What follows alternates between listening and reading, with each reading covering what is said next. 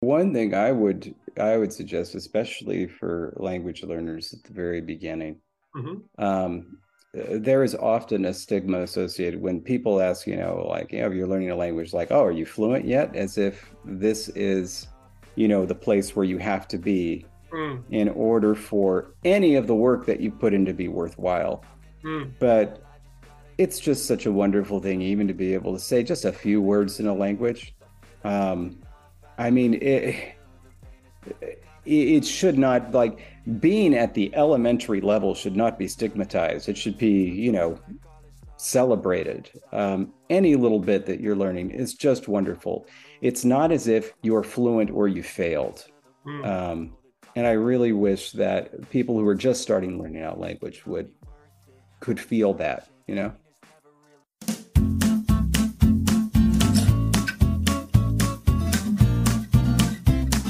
Hi, David. Hello. Well, welcome to the show, first of all, and it's really a pleasure to have you on. And thank you Yeah, for very, the invitation. Yeah. yeah, very happy to be here. All right. So, yeah, first of all, why don't you tell us a little bit about your background as a linguist, your experience with languages? So I grew up when I was very young because my mother's family is from Mexico. I grew up with English and Spanish, Okay. but my first stepfather didn't want us to communicate with my mother's family, and Mm, he moved us away for some time. And so I kind of lost my ability in Spanish by the time my mother divorced them and we had reintegrated with the family. And so I was no longer very good with Spanish anymore. And so other languages other than English frustrated me. And so I mm, didn't pay them any attention until I was 17 years old. And then for whatever reason, I really wanted to learn French. mm, Um, and then I decided to expand and just learn every language I could. And so I started studying languages on my own. I studied Latin, French at home. I studied German in school. This is my last year. So I took German with a bunch of freshmen. And then when I got to the university, UC Berkeley, I took Arabic and I really, really loved it. nice. Um, and so I started to add more languages. I took Russian and then I took Esperanto. Wow. Um, and Esperanto was the first created language I had ever heard of. Mm, The next semester, I took French and I took linguistics. And I fell in love with linguistics immediately. I never imagined anything like that. It was, you could learn about many different languages without having the pressure to actually learn the languages. right. Um, and so in that first linguistics class, I came up with the idea to create my own language, but not one that would compete with Esperanto as a universal language, just Hmm. one for fun. Okay. And so I started and kept up with it, and it's been 23 years now. Wow. Nice. And yeah, I mean, I've got so many questions when it comes to Mhm. creating languages because obviously I'm not a linguist, so I wouldn't know where to start. But like, how do you create a language? That's it's a super broad question, but how do you start, or what do you pay attention to, or yeah, just Well, through the you process. you have to start with deciding why you're creating a language, Okay. and there are a lot of decisions to be made. But little by little, as you make these top level decisions, they narrow down. And so, the first thing is, are you creating a spoken language, a written language, a signed language, or something Mm, else? And the moment you make one of those choices, suddenly, um, everything starts to narrow down. Then it's like, well, why are you creating the language? Are mhm, you creating it for international communication? Are you creating it just because you enjoy it? Are you creating it for use with friends or a loved one? Are you creating it for a story? And there, once you start to make some of these decisions, the next decisions become a bit clearer. For example, if you're creating something for a story, you have to create something that makes sense for that story. If you're creating something for yourself, you have to create something that pleases you, or something that fits the aesthetic that you're going for. And so anytime when let's say that you create a spoken language and you get to sounds, and it's like, oh, what sounds do I use? There are so many. Well, you say, well, what are you doing? Are you creating something for you? Then you better create something that you like the sound of. Are you creating something for a group of people? Well, you better start with their history, who these people are. Are there names that already exist? What sounds are in those names? Do you have to incorporate them? And so, little bit by little bit, once you have the sound system fleshed out, if you're creating a spoken language, you can start to create the first elements of grammar, usually something with the nouns, then something with the verbs, and then move on from there, move on to sentence structure, move on to derivation, and then just fill out many the thousands of words in the lexicon, and then use it for translation. And then in translation, undoubtedly other areas of grammar will be suggested to you. And so, you answer those questions as they come up, making sure that they fit with everything that you've done prior. So, I mean, it's a big thing, but it's just like any big project, like building a stadium or something like that. Like you can't imagine building a stadium. There's so many things involved. So you just take it one step at a time. Little by little, it comes together. Oh, and did you learn about that in linguistics, or was it your own project that you learned by yourself? Or oh no, linguistics at that time, they wouldn't touch language creation with a 10-foot pole. It's kind of a joke to them. I taught myself until I found others. I found other language creators online, and then I learned from them. That's cool. That's cool. So that first language that you started to create, you said that it was purely for fun, but did you have the expectation that you were going to use it in your real life, or just wanted to do it for the first time and kind of see what it felt like? Yeah. I thought that my girlfriend and I would speak it together. That was a foolish thing to think. But it was all right. The language wasn't any good. First languages generally aren't. And so it was a good learning experience. And when I moved on, the next language that I created, it also wasn't very good, but it was also a learning experience. And little by little, you get better as you go from project to project. Right. Your girlfriend wasn't as interested as you were in the project, right? Yeah. Oh, and so let's move on to the languages that you created for Game of Thrones. So how many languages had you created before that, or did they contact you because you'd created a lot of languages before, or how was that project? I'd created about 17, but the project for Dothraki for Game of Thrones, it was a competition, and it was a competition that I won. It was hosted by the Language Creation Society, and a lot of other language creators competed. Right. And so, I competed, I won, and then I became the language creator for the show. Right. So, and then you created High Valyrian as well? Yeah, that was in between seasons 2 and 3. Okay.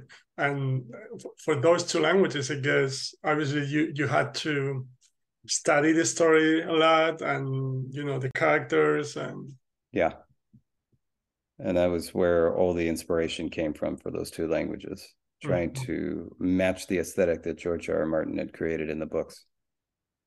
Right. And was it more challenging than the previous ones? I guess I would say so, but Yeah. Or kind of similar. Yeah. Yeah, it's a similar challenge. Okay. Not like it's more or less difficult. It was just a different challenge. Yeah. Mm-hmm. Okay. Mm. And yeah, I'm also curious about the like the act well the Daenerys mainly, but the actors that had to actually use the language. Mm. Uh, did they just memorize the sentences, or did they attempt to learn the language, or how was the process? No, they memorized it. I think that's the case for all actors that have ever done Hmm. uh, any of the work I've done. They just memorize it. It's too much to learn a language to be able to perform a role. I Right. mean, I think the same goes for uh, when they have lines in other languages on Earth. Yeah. Yeah. Not to learn them; they just learn to pronounce them. Yeah. I've watched some interviews with, I don't know, like people from Spain who go to the United States, or people from other countries, and yeah, like you said, they memorize what they have to say. And but I was just curious. I don't know if any of the actors or actresses was so interested in it that decided to learn a little bit of you know what- Not on Game of Thrones, no. Um, and there was one actress on Defiance who was particularly keen on the language I created, and her name was Nicole Galicia, and she was incredible. And I gave her a copy of that language uh, just as a present. nice. Um, but in general, no, they haven't shown any interest. Yeah, it's just part of the role, I guess, right? Mm-hmm. Okay, Yeah. cool. And yeah, I'm also curious about those little languages that you talked about, like all those different languages that you took classes on. Were those classes what I call the traditional grammar approach, like studying rules, memorizing, or do you have different kinds of experiences with them, different results, or how was that process? For the different language classes that I've taken Yeah, over the like years. like all the language, like the French, Latin, Esperanto, all the languages. Yeah. What type of classes did you get, or what were the results? Did you end up You acquiring? know, um, hmm, all different types, I suppose. Probably the least effective was Middle Egyptian hieroglyphs because she didn't really teach anything. She just had us get a book and then pointed out things in the book to us. It wasn't Mhm. really structured lessons. I think the most effective, I only took one semester of Russian, but I remember everything that I learned. Nice. And it was just the book was very good that we used. And everything was structured quite well. Um, those I think were the best. I For myself, I'm aided by like most of the time if I just learn something, I remember it. And so I don't, I never had to study or anything like that. Mm. I just and so that's helpful for language learning. Um, and so I don't know if that is more about me or about the classes. Mhm. Um, but it's like, took um, I took Arabic 24 years ago at this point, but I remember what I learned. It's not like I've used it in between. Mhm. But Um, mhm. yeah. But even so, the that Russian was good. That Russian one was set up well. I would have taken a second semester, but the next course was offered at 8 in the morning, and that's too early. I would never wake up for that. Yeah. Yes, right. And did you go on with any of those languages later after those classes to try to become fluent in it, or are you Mm. able to use any of those today? Or Oh, sure. To the same, you know, the same amount that I was when I stopped. Yeah. right, but so if you went to Arabic, for example, if you went to Egypt or any. Oh, I doubt it. I doubt that because the way that Arabic is taught, they teach you modern standard Arabic, Right. which is not really spoken anywhere. Yeah. Um, so in order to actually be able to go to some place and speak to people there, you have to speak what they call the local dialect, but what Right. is frankly, it's honestly, it's just a different language at this point. Mm.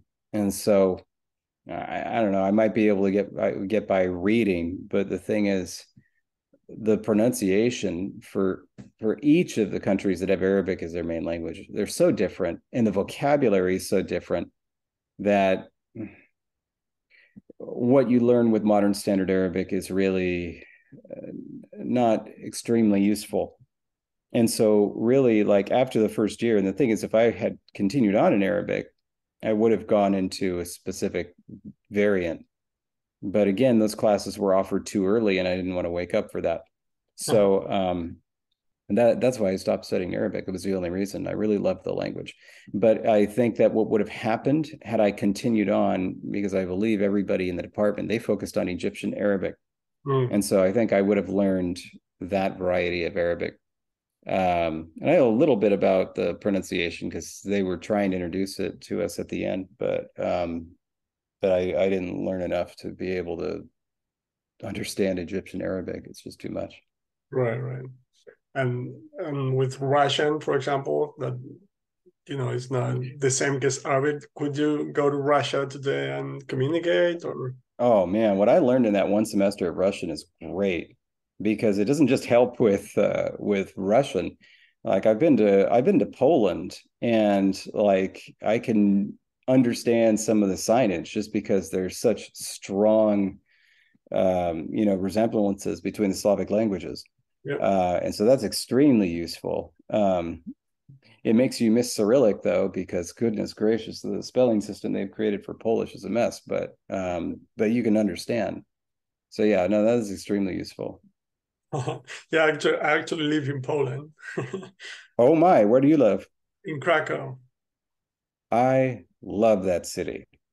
I I've did. been to I've been to Warsaw and I've been to Krakow, and I think that is a absolutely beautiful city. I really love my time there. Mm. Yeah, I completely agree with it. Yes, I'm actually from Spain, but I live in Krakow, and I was thinking about it because I do speak Polish, and Yeah, thanks to it, I started with Russian a couple of years ago, and it was way more comprehensible than it would have been without Polish for me, right? So yeah. the alphabet was different, of course, but listening to it, I could understand way more than I would have been able to if it wasn't for Polish. Right? So that Voy a encontrar paella over there. Can you get any? what? Sorry? Can you get any paella over there? Paella. There are a couple of Spanish restaurants, but Really? Really? yeah. Wow. But I try to. No, actually, I've never been to any of them. But there's a couple because now I usually go to Spain in the summer for a month or so. So Yeah, yeah. I'll get my share of It's Spanish food. it it is a favorite little pastime of mine to, especially when going to Europe, to find Mexican restaurants and see what they serve calling Mexican food. I take photographs of the menu because it's so humorous. Right. Nice. I'm going to be thinking about pierogi for the rest of the day. There you go. They're Mm. really good. They're really good. Mm. Yeah. Anyway, sorry, go ahead. No, that's totally fine. And Mhm. yeah, I'm also interested when it comes to linguistics, when you study linguistics, is there any subject, do they talk about language acquisition theory, or it's all about, analyzing the languages, or what is it about? What do you actually learn in linguistics? In Um, either or both of those things. Linguistics is very large. Mhm. I mean, it's the study of every single part of a language. And depending on how far up you get, you can really specialize. And so the major sub-branches of linguistics are phonetics, which is the actual mechanisms of sound and the study of the articulation of sound. Phonology, which is how we organize sounds in languages. Morphology, which is how words change to affect meaning change.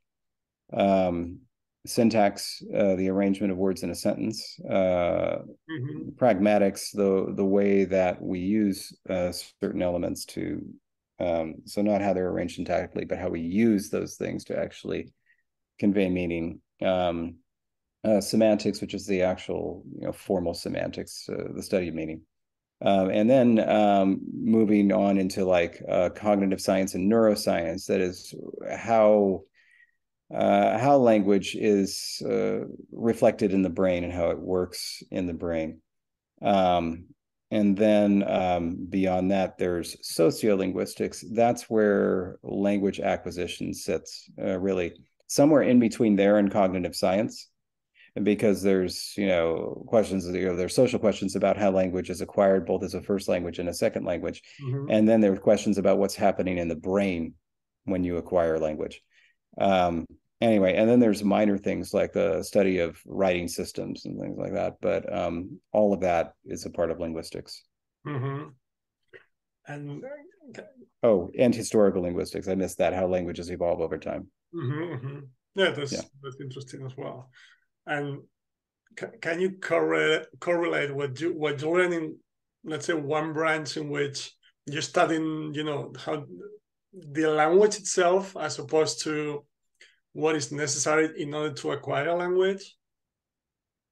I don't know if it was clear enough. So what I mean is, so I believe in comprehensible input approaches to language acquisition, right? So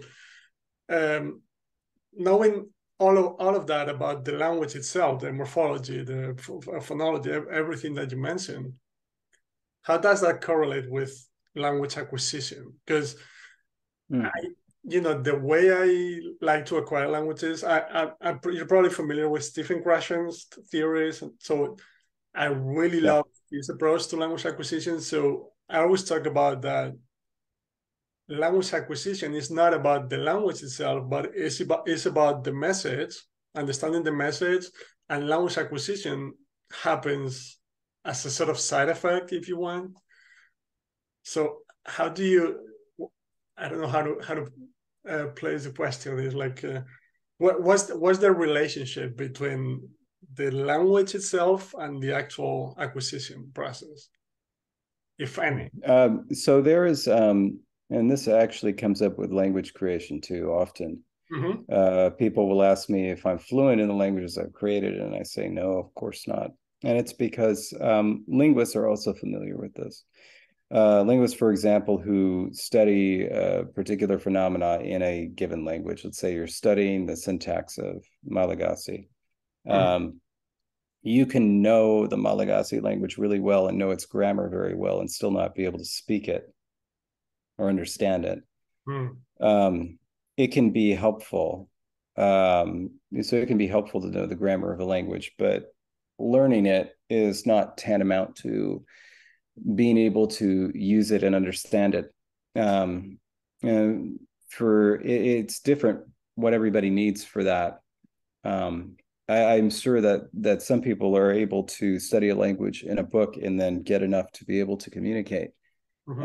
That's never been effective for me in terms of actual production.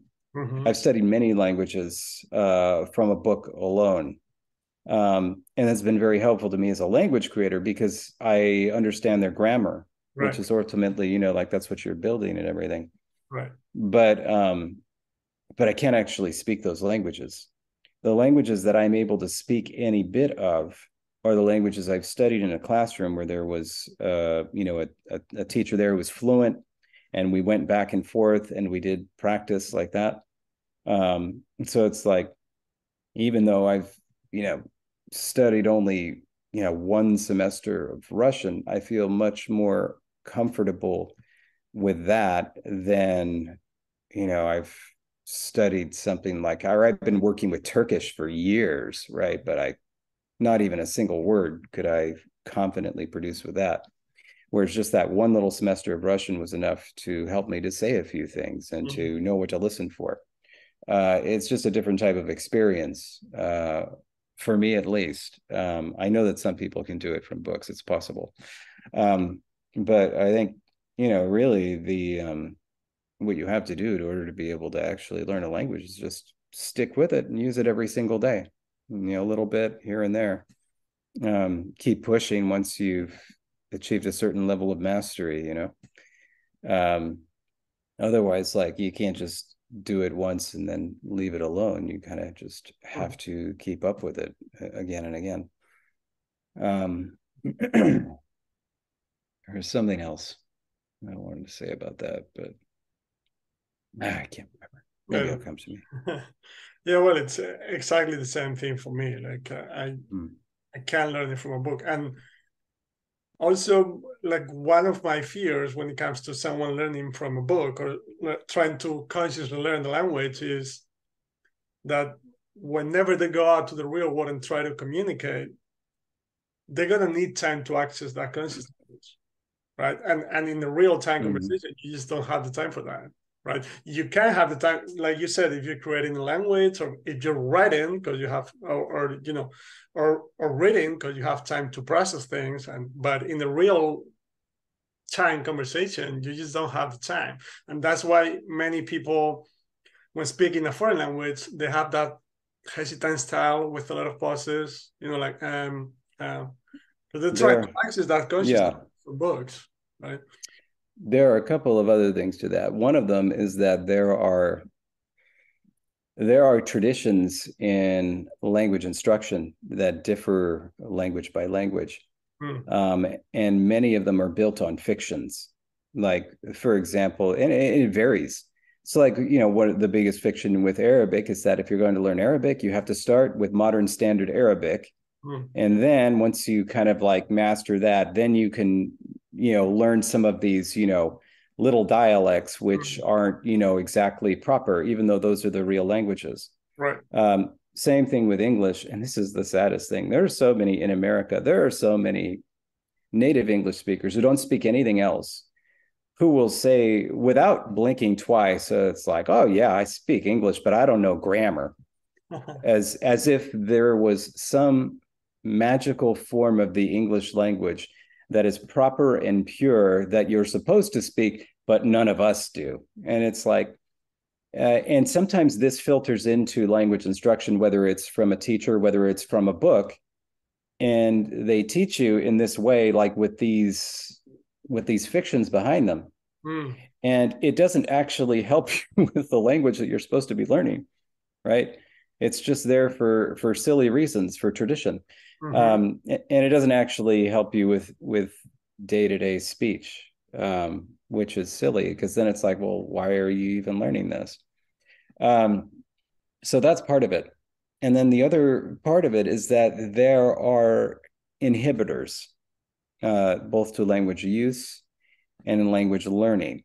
And one of the, and ultimately what they boil down to is shame, which is the biggest inhibitor when it comes to language learning and language use. One of the reasons they've had to teach heritage languages differently. So people like me who grew up with Spanish for a time and then it was, you know, cut off, right? There's a lot of shame associated with that, with those people, because they feel like, and they may have gotten pressure from their family to feel like you're supposed to speak this language, and you don't speak it perfectly. And so you feel shame associated with that. And it could make it so that it's easier for you to learn some other language than the language that you spoke at birth, which is crazy. And then the other thing, and this is the biggest one, and this goes for all adults. All right. If you learn a new language, a brand new language, you're just starting, you can't expect to be fluent. And furthermore, even if you study that language for a year, you cannot expect to be as fluent in that language as you are in your native language, right? Which means that when you speak in that language, you're not going to be able to express yourself in exactly the way you would in your native language. But there is shame associated with that. You're like, I'm an adult. I'm not a kid. I don't make little mistakes like that. I want to say this.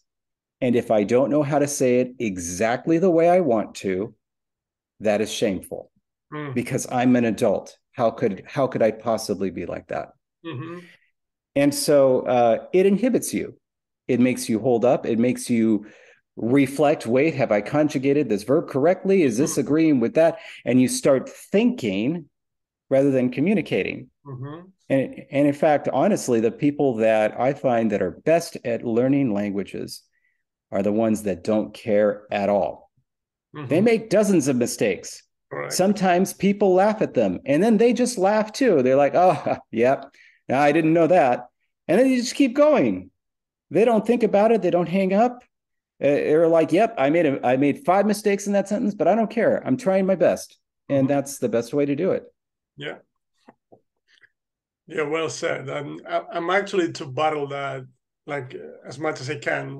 What I mean is, I always talk about, like the you're supposed to, the you should.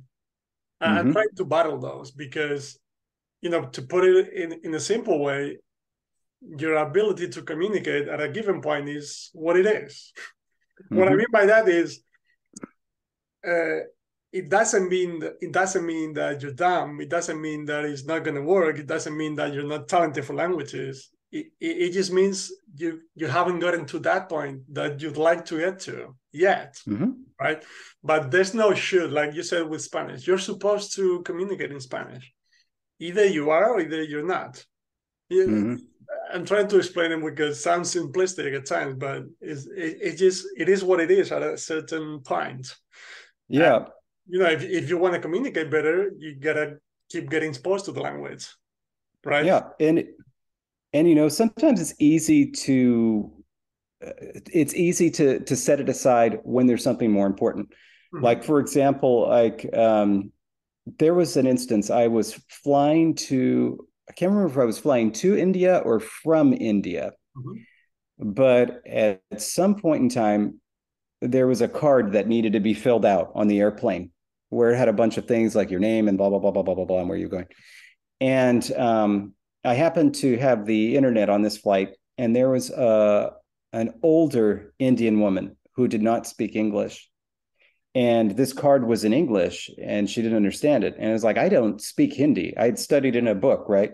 Mm. But like, I could read it at least. And so I pulled up Google Translate and I just started typing these things in and like see if she understood it. And like I would also check to see make sure that the translation was correct because they kind of tell you what each word means.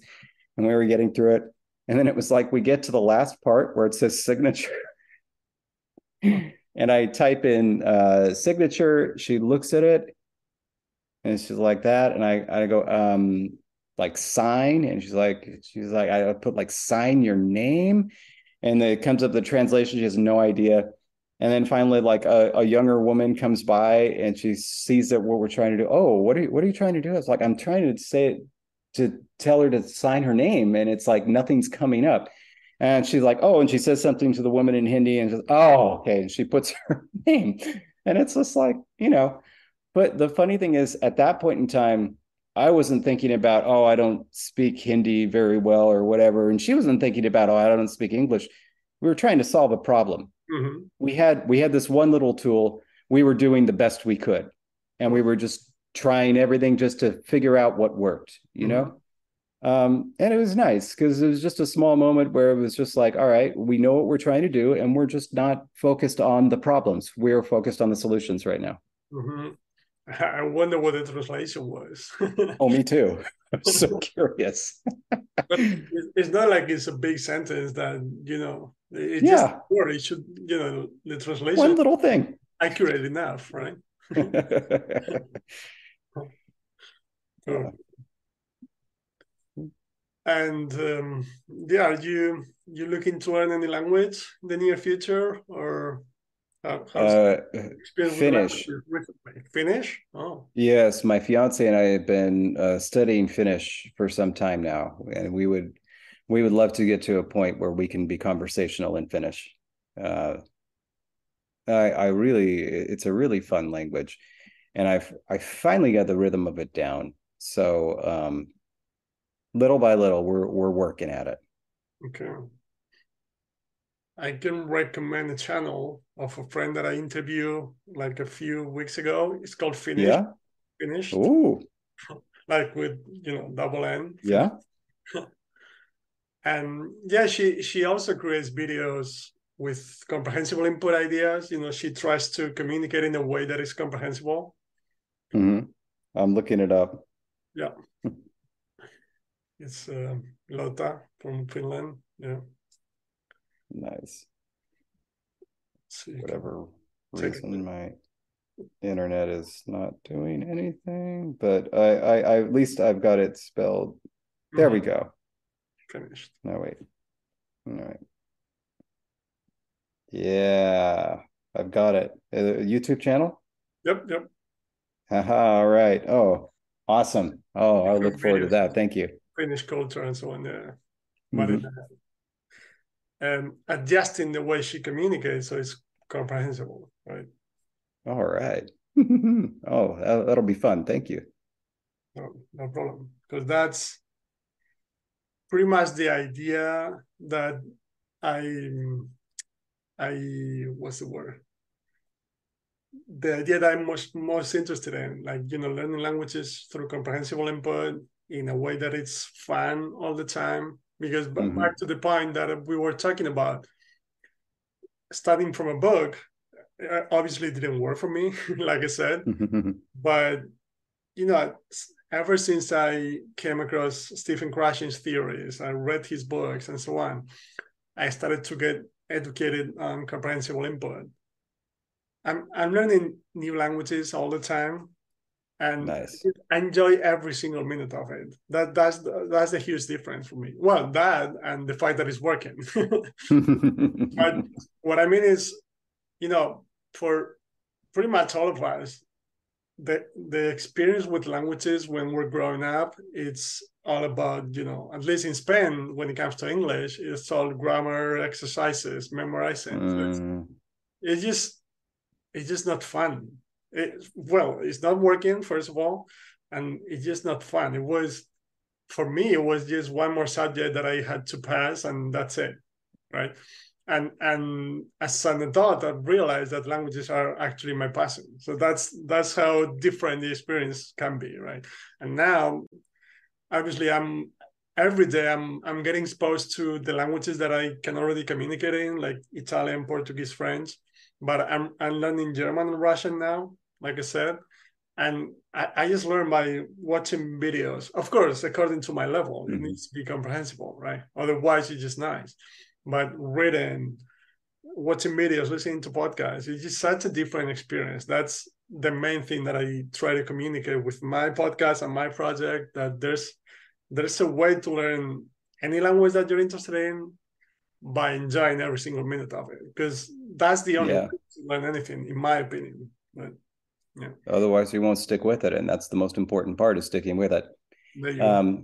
It's a very bizarre thing when it comes to language learning, because in other areas of education, they're often subjected to a lot of metrics, and it will be the case there. It's like, we're going to try this program for whether it's teaching mathematics or teaching literature. We're going to test it periodically. We're going to see if students' comprehension increases, stays the same, or decreases. And basically, if it stays the same or decreases, they're like, something about this isn't working, so we're going to change it.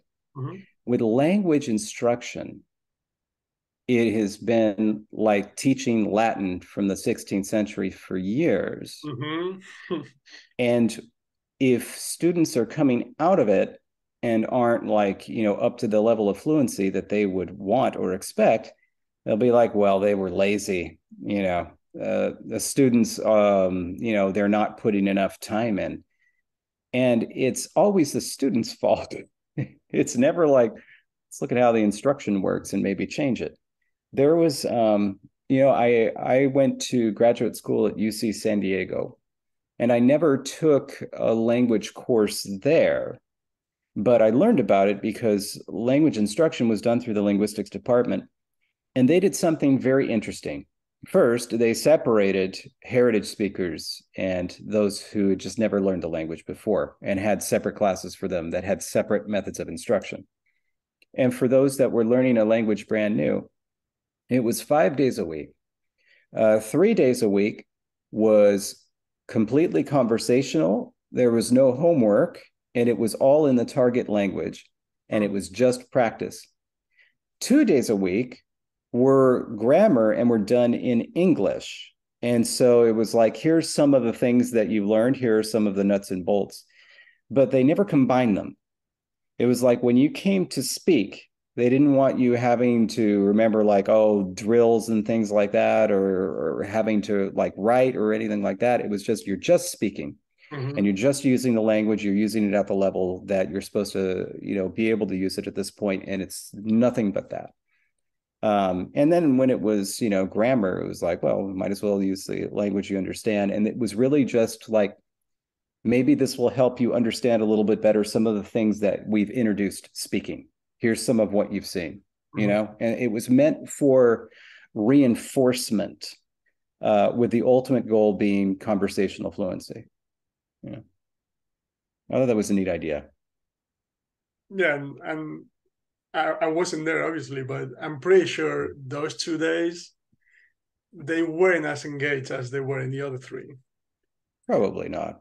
No, what I mean by that is you can argue that those 2 days are, like you said, sort of reinforcing what they're getting in the other three. But if you look at the kids or the students, they're probably just thinking about other things. So I don't know. I'm just guessing, but I'm trying to relate back to my experience in high school and so on, and most people's experience. So yeah. The nice thing though is that it's a little different in college. Most of the time, kids are there because they want to learn the language. Right. That's a difference. Yeah. Yeah, and that's something that's so important, and it's nothing that you can control for. But it's like it goes for anything really. When you're learning, it's like you should be here because you want to learn this. You shouldn't be here because you have to learn this. But sometimes you have to be, either because you're being told because it's a school curriculum, or it's like, well, my job is moving me to this country, and so I have to do this. Right. But man, it's just not the way to learn anything. You really got to want to be there. Exactly. Yeah, I forgot you were talking about college. Right. Yeah. Yeah. Yeah, I mean that's why I did Spanish online as well, and I did adults mainly because of that. I mean, for other reasons as well. Also because our knowledge of the world is much greater, so we can talk about many more different topics and things. But basically, because adults want to be there, kids, yeah, usually not. and like you said, there's a huge difference. You can try to find your way around it as a teacher, but it's just hard. When I argue 99% of everything I know, I've learned because I wanted to on my own. I mean, on my own, meaning that I've actively looked for it. After school. So, yeah. Totally agree with that. Okay, so any final message for language learners out there? Any tip, any encouragement? Well, one thing I would suggest, especially for language learners at the very beginning, there is often a stigma associated when people ask, like, if you're learning a language, like, oh, are you fluent yet? As if this is, the place where you have to be in order for any of the work that you put in to be worthwhile. But it's just such a wonderful thing, even to be able to say just a few words in a language. I mean, it should not, like, being at the elementary level should not be stigmatized. It should be, celebrated. Any little bit that you're learning is just wonderful. It's not as if you're fluent or you failed. And I really wish that people who are just starting learning out language could feel that, I love it. Yeah, it's not black or white, right? That's right. I like that. Yeah. Because yeah, actually, especially if you're learning several languages, you're not gonna get to fluency in all of them. Like, that's right. I'm seeing that myself. Right. But it's a really healthy way of looking at it. Yeah, I agree. Cool. Well, yeah. Okay. So yeah, thank you so much, David, and it's been a pleasure. Yeah, likewise. Thank you too. Yeah, I've never talked to anyone who had created a language. So I was really interested in that part and everything else, of course, and especially such a couple of famous languages that everyone's heard of them at least, or a lot of people. Yeah. Well, right on. So happy to be here. So was it? I was trying to remember the Valar. Valar Morghulis. Ah, there you go. I forgot. Yeah, All didn't good. get enough exposure to the language. There you go. And how you would say thank you, Kirimbose. Oh, Tiraimbose. Wow. With a K, Irimbose. Oh. There you go. Thank you, David. All right. Have a good night. You too. Thanks so much for watching this interview. I hope you enjoyed it. I hope it was helpful for you.